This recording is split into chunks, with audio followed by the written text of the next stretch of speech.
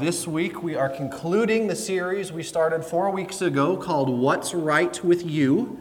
What's Right with You? We've been talking about the power of our thoughts, the power about being intentional about the things that we choose to think about and the things that we choose to focus on. If this is your first week with us, I'd encourage you to go onto our website, listed on the back of your bulletin. You can download or stream the previous 3 weeks if you want to catch up later this week. We've got all the sermons recorded and posted online. Give you a quick recap, though. Week 1, we talked about positivity, the power of focusing our thoughts on the things that are true and right and noble and praiseworthy, how we're always surrounded with lots of things. We can choose to think about the negative or we can choose to think about the positive, and we looked at the power of choosing to focus on the positive. Weeks 2 and 3, we looked at the power of perspective. We looked at the importance of deciding to focus on the power and presence of God in every situation instead of the size of our obstacles or the size of our circumstances. Today we are going to talk about perseverance. So I like the letter P. Can you tell? We've got positivity, perspective, and now it's perseverance. We're going to talk about the importance of our thoughts when it comes to persevering through the bad times. How do we persevere when times are bad? Because there will be bad times. We've not been promised anywhere that we get to live a pain-free, problem-free existence, even as Christians, maybe especially as Christians. We've never been promised a pain-free, problem-free existence. The question is, how do we persevere?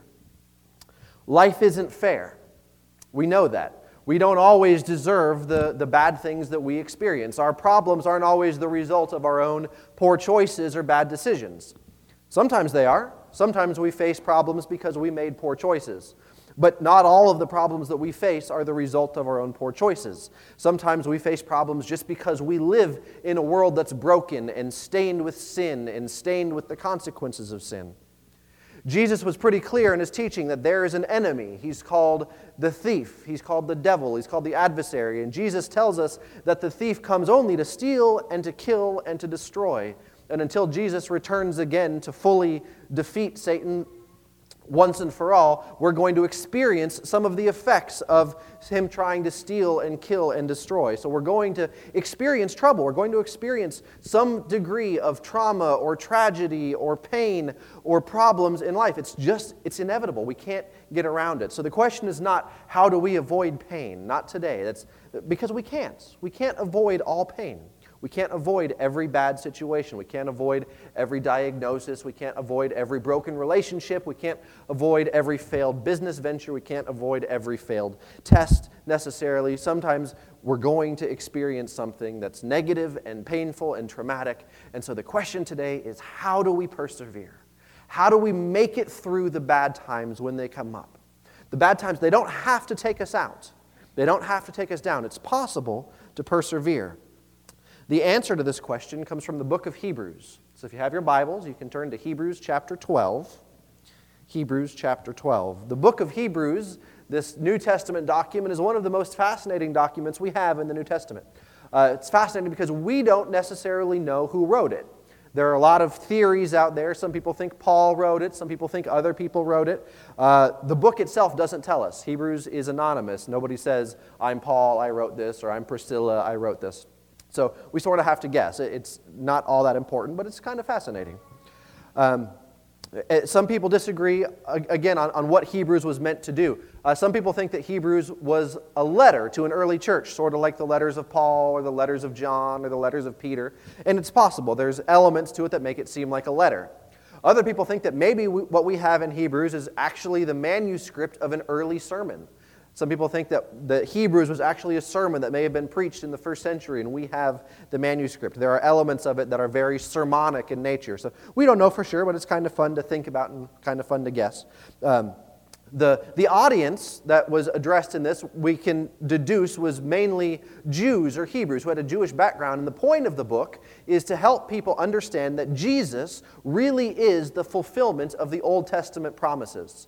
That in Jesus, all of the promises that the Hebrews had been waiting for have been fulfilled in Jesus. So it's in this beautiful document, this sort of mysterious document, that we find the key to persevering in bad times. Hebrews chapter 12, verse 1 starts out like this. It says, "Therefore, since we are surrounded by such a great cloud of witnesses," that cloud of witnesses is referring to all of the Hebrew heroes of the faith in the Old Testament listed in the previous chapter, Hebrews chapter 11. "Therefore, since we are surrounded by such a great cloud of witnesses, let us throw off everything that hinders and the sin that so easily entangles, and let us run with" what? Perseverance, patience, endurance, the race marked out for us. There's our word. Let us run with perseverance, the race marked out for us. The race marked out for us is a metaphor for life. If you read through the New Testament documents, the letters of Paul and other documents, the idea of life as a race is a common metaphor in the New Testament. Life as a race, because running, like life, is an endurance sport. Those of you who have ever run cross-country or who have done track, you know that running is an endurance sport. So Paul and other New Testament writers use the concept of a race to illustrate life, because we have to endure to make it through life. So the writer here says, let us run with perseverance the race that is set before us. So the question becomes, how do we do this? It's a good, it's nice to say, right? Run with perseverance, the race that is set before us. I'm sure you're asking, though, well, how do we do this? It's a really good question. I'm glad you asked. If we just keep reading, that's a great principle, by the way. If you're reading through Scripture and a question comes up, one of the best things you can do is just keep reading. A lot of times those questions will answer themselves right thereafter. So the writer tells us in verse 2, the writer says, we do this by fixing our eyes on Jesus, the pioneer and perfecter of our faith. We run with perseverance by fixing our eyes on Jesus, who's the pioneer and the perfecter of our faith. So Jesus is our Savior. He's our Savior. He died for our sins. But He's not just our Savior. He's also our example. He's the pioneer. He's the one who showed us what perfect faith looks like, perfect obedience looks like, perfect endurance looks like. So as we look at Jesus' example, as we watch how Jesus lived, how Jesus endured, He shows us what it means to persevere. The writer goes on to say, fixing our eyes on Jesus, the pioneer and perfecter of our faith, who, for the joy set before Him, endured the cross, scorning the shame, and sat down at the right hand of the throne of God. Consider Him who endured such opposition from sinners, so that you will not grow weary and lose heart. Who for the joy that was set before Him endured the cross. So the writer here is pointing specifically to Jesus' endurance of crucifixion, and the way that Jesus endured crucifixion is the way that we can endure hardship in life. He says Jesus endured the cross by focusing on the joy that was set before Him. Now, I want you to think a little bit about crucifixion here. Crucifixion is one of the most agonizing, torturous, excruciating ways a person can die. As a matter of fact, the word excruciating, the English word excruciating, which means severe pain, that comes from the Latin root cruciare. Cruciare means to crucify. In other words, our English word that means severe pain comes from the act of crucifixion in Roman times. It was that painful that we've used that act to be the word that demonstrates severe pain. So Jesus was able to endure this agony, this suffering, this severe pain by focusing on the joy that was set before Him. Now, I want to make a clear distinction here so that you don't hear what I'm not saying. The cross was not joyful. That's not what the author's saying. The author's not saying that Jesus saw the cross as joyful. There was no joy in the act of being nailed to the cross and being beaten by Roman soldiers. That's not what Jesus is saying. It wasn't that the act of crucifixion was enjoyable. Jesus didn't enjoy that act. It was the joy that was beyond the pain. Jesus focused on the joy that was beyond the pain. And when he looked at that, when he looked at the hope, when he looked at the joy on the other side of the pain, that gave him the strength he needed to endure the suffering of the cross. So what was the joy that was beyond the pain? Well, Jesus knew that his work was going to have lasting effects, that by going through what he was doing, that he was paving the way for people like you and me to have a lasting relationship with God. He knew that what he was enduring was going to be used for a purpose, that his pain and his suffering had a purpose, and that God would be able to use that then to help you and I come into a lasting relationship with God. So Jesus knew that what he was enduring wasn't pointless, but that there was a point to the pain, that it could be transformed and used for a purpose. Alongside of that, Jesus knew that the pain and the death that would follow was only temporary. Jesus knew that God had promised to raise him from the dead, and that if he made it through this, if he endured through this terrible, excruciating pain of the crucifixion, that God had promised to raise him from the dead, and that he would get to share in glory at the right hand of the Father for eternity.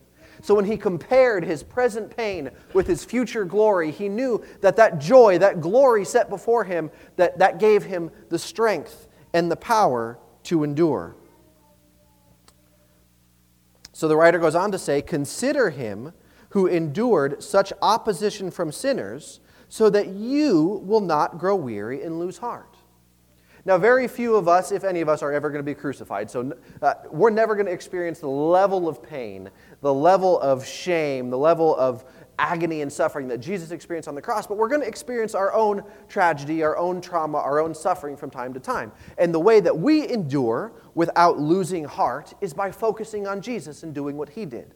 If Jesus was able to look at the joy that was set before him, if he was able to look beyond the pain to the joy and the glory that would follow, if that gave him the strength to endure, well, then we can do the same thing. We can look beyond the pain of our present circumstances to the joy that's set before us. And that, like Jesus, will give us the strength to endure. What I love about this is there's a principle in this that works for everyone, Christian, non-Christian alike. I'll give you an example. When I work as a hospital chaplain, I'll go into patients' rooms who are dealing with illness and injury, and they're laid up in the hospital bed. And one of the first things that I'll ask them, I'll say, "What are you looking forward to doing most when you get out of here?" A lot of times that question kind of catches them by surprise because they're not focused on getting out. They're focused on their present circumstances, the illness and the pain and the suffering that they're currently going through. But I ask them to think about, what are you looking forward to doing most when you get out? Because we know that change in mindset, that change in focus, actually helps them recover better in the present. Focusing on what they want to do later gives them the strength they need, the mental strength that they need to do the hard work of healing. We know that there's a mind-body connection, that the thoughts that we think affect how we feel physically. And so when I ask the patients, what are you thinking about, what are you looking forward to doing most, it helps them to become hopeful that they will not be stuck in the hospital forever, that they will get to do the things they like to do again. And that gives them the strength they need to endure, and it actually helps them heal faster. There's data that backs that up. It's true. I want to give you another example. How many of you have heard of the man named Louis Zamperini? Anybody heard of Louis Zamperini? Nobody? I can tell you a story you haven't heard about? Okay. I'm going to give you an assignment. After this sermon this week, I want you to rent the movie Unbroken. It just came out within the past couple of years. It's called Unbroken. It's the story of Louis Zamperini. Louis Zamperini was an Olympic runner in the 1930s. He started out as a real troublemaker. If you read his biography, or if you read Unbroken, which is the biography of him, or Don't Give Up, Don't Give In, which is his own autobiography, talks about how he was a real troublemaker growing up. He was always causing all kinds of trouble, and he was good at it, and he could get away with it. So he was a real troublemaker. But his family could see that his life was headed nowhere fast. So he had an older brother who encouraged him to join the track team. So he started running, and he soon realized that he was really good at running. He started winning all of these races. It looked like he was going to be the one to break the 4-minute mile. He went to the Olympics in Berlin in 1936, I believe, if I remember correctly. A great runner. He didn't win the Olympics, but he went. So this great Olympic runner. And then what happened in the early 1940s? World War II, right? World War II. So in World War II, Louis Zamperini joined the Army Air Corps. He joined the Army Air Corps. He joined to get involved in the war. And he began working on board warplanes. And then on May 27th of 1943, while he was aboard one of these planes that was on a search and rescue mission, his plane went down in the Pacific Ocean. The plane crashed in the Pacific Ocean. 8 of the 11 members were killed immediately. Louis, the pilot, and 1 other crew member survived. That last crew member died shortly thereafter. But so these 3 found themselves stranded in the middle of the Pacific Ocean on a little life raft. They were stranded in a life raft for 47 days in the middle of the Pacific Ocean. 47 days. That's a month and a half. With very few supplies, they had to catch birds that would land. They had to catch sharks. They had to fend off sharks. So they had to endure this terrible suffering stranded in the middle of the ocean. When he talks about this time, Louis talks about the fact that one of the things that they would do to make it through is they would constantly ask each other, what are you going to do when the war's over? What are your plans after the war? Because they knew that they had to hold on to hope. They had to focus on the things that they wanted to do. That idea that maybe they'd get to do the thing that they loved again gave them the strength they needed to endure the present pain of being stranded in the middle of the ocean. That was one of the things that gave them the hope that they needed, the anchor they needed to hold on and make it through. So after 47 days of being stranded in the ocean, they were finally rescued by the Japanese in the middle of World War II. It's not a good thing. The Japanese were not known for being super friendly to prisoners of war in World War II. And so for the next 2 years, Louis Zamperini was in a Japanese prison of war camp, and he had one of the guards there, one of the leaders of the camp, singled him out specifically for extra torture and extra brutality. He was just beat over and over again. He was humiliated and treated shamefully for 2 years. It nearly killed him. He was just humiliated and beat physically and emotionally, just abused in every way that you can think of. And he had to endure that for 2 years. All of this happened, by the way, before Louis Zamperini ever became a Christian, before he had ever placed his trust in his faith in Christ. All of this happened before he ever became a Christian. And yet he talks about that it was the power of hope that enabled him to survive this awful, awful situation. This is a quote from his autobiography, Don't Give Up, Don't Give In. He says, "You must have hope. It rejuvenates your whole being. You can't allow negative thinking, even if you know your chances are slim. I'm not saying it's easy to do, but the ability to envision the road to successful completion is what keeps you alive. Hope provides the power of the soul to endure."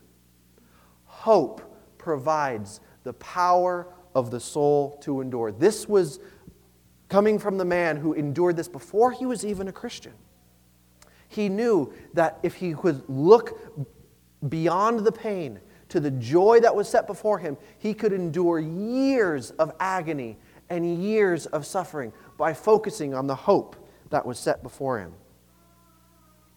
Now, just like Jesus knew that his suffering had a purpose, that his suffering would accomplish a greater purpose, we too can trust that God can work in the midst of our suffering for our good.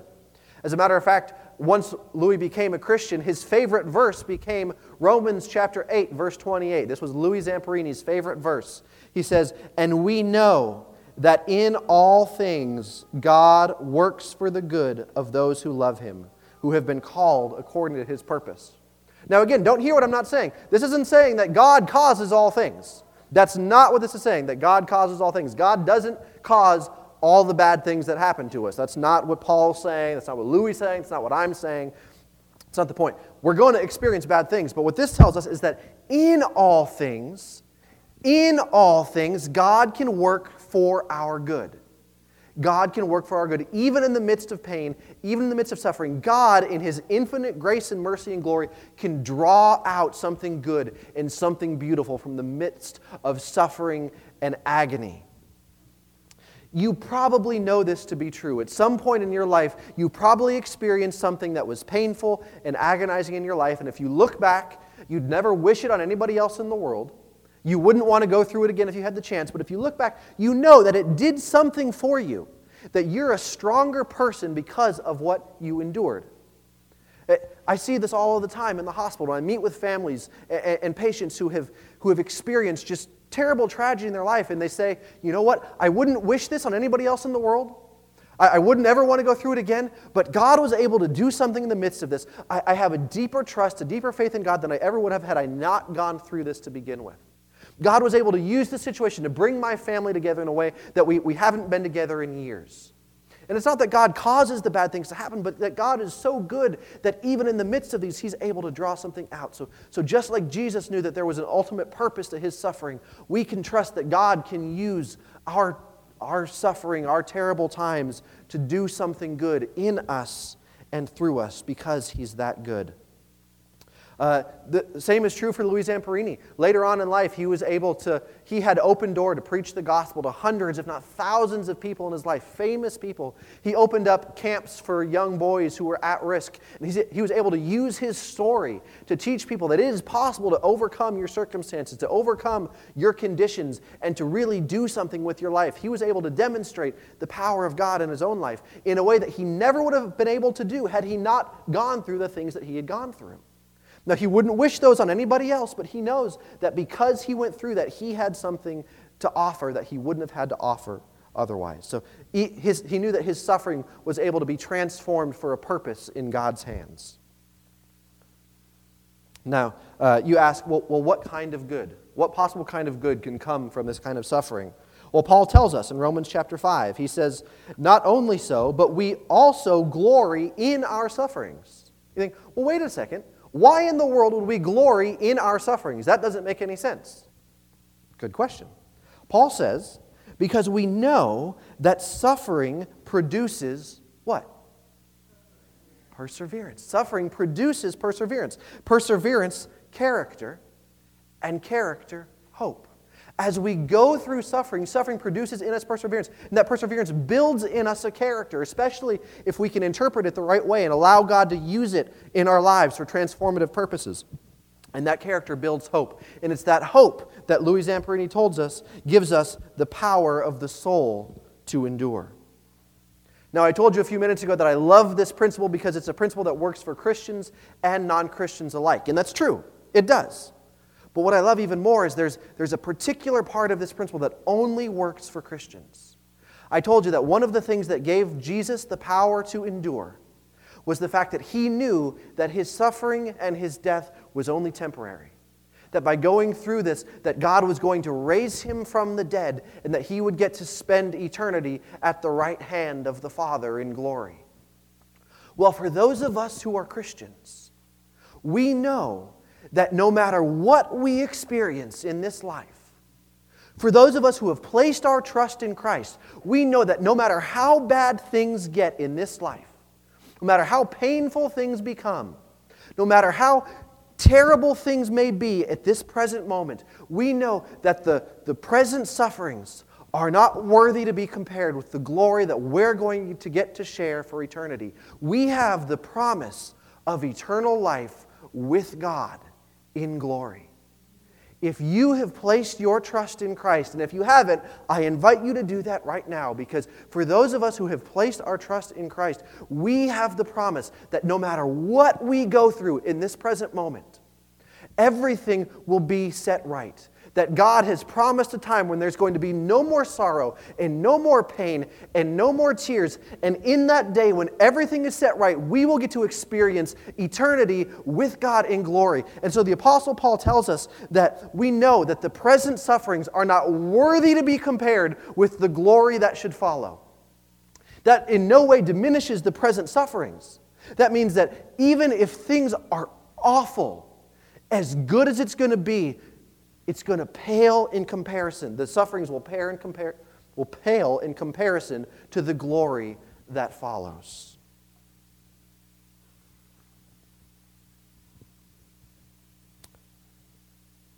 So here's the bottom line, and it comes straight from Louis. Hope provides the power of the soul to endure. perseverance. We persevere by fixing our eyes on Jesus, who for the joy that was set before him endured the cross, despising the shame, and is set down at the right hand of the throne of God. Consider him who endured such opposition from sinners, so that you may not grow weary and lose heart. Hope provides the power of the soul to endure. Let me pray. Gracious Lord, we just thank you for this example, the example of Jesus Christ, your Son, who went to the cross on our behalf to pay the price for our sins, Father, and not only to be our Savior, but to be our examples. Father, help us to fix our eyes on Jesus. Help us to learn from that example, to realize that even though we have to experience some sort of suffering while we continue to live in this broken, sin-stained world, that as we look to you, that we can fix our eyes on you. We can know that you are at work, even in our suffering, to bring about things for our good. Father, that as we know that if we've placed our trust in Christ, that you have promised for us glory for eternity. Father, help us to endure. Help us to fix our eyes on you. Father, in a world that encourages us to focus on everything that's wrong, help us to focus on what's right with us. I pray for these things in Jesus' most powerful name. Amen.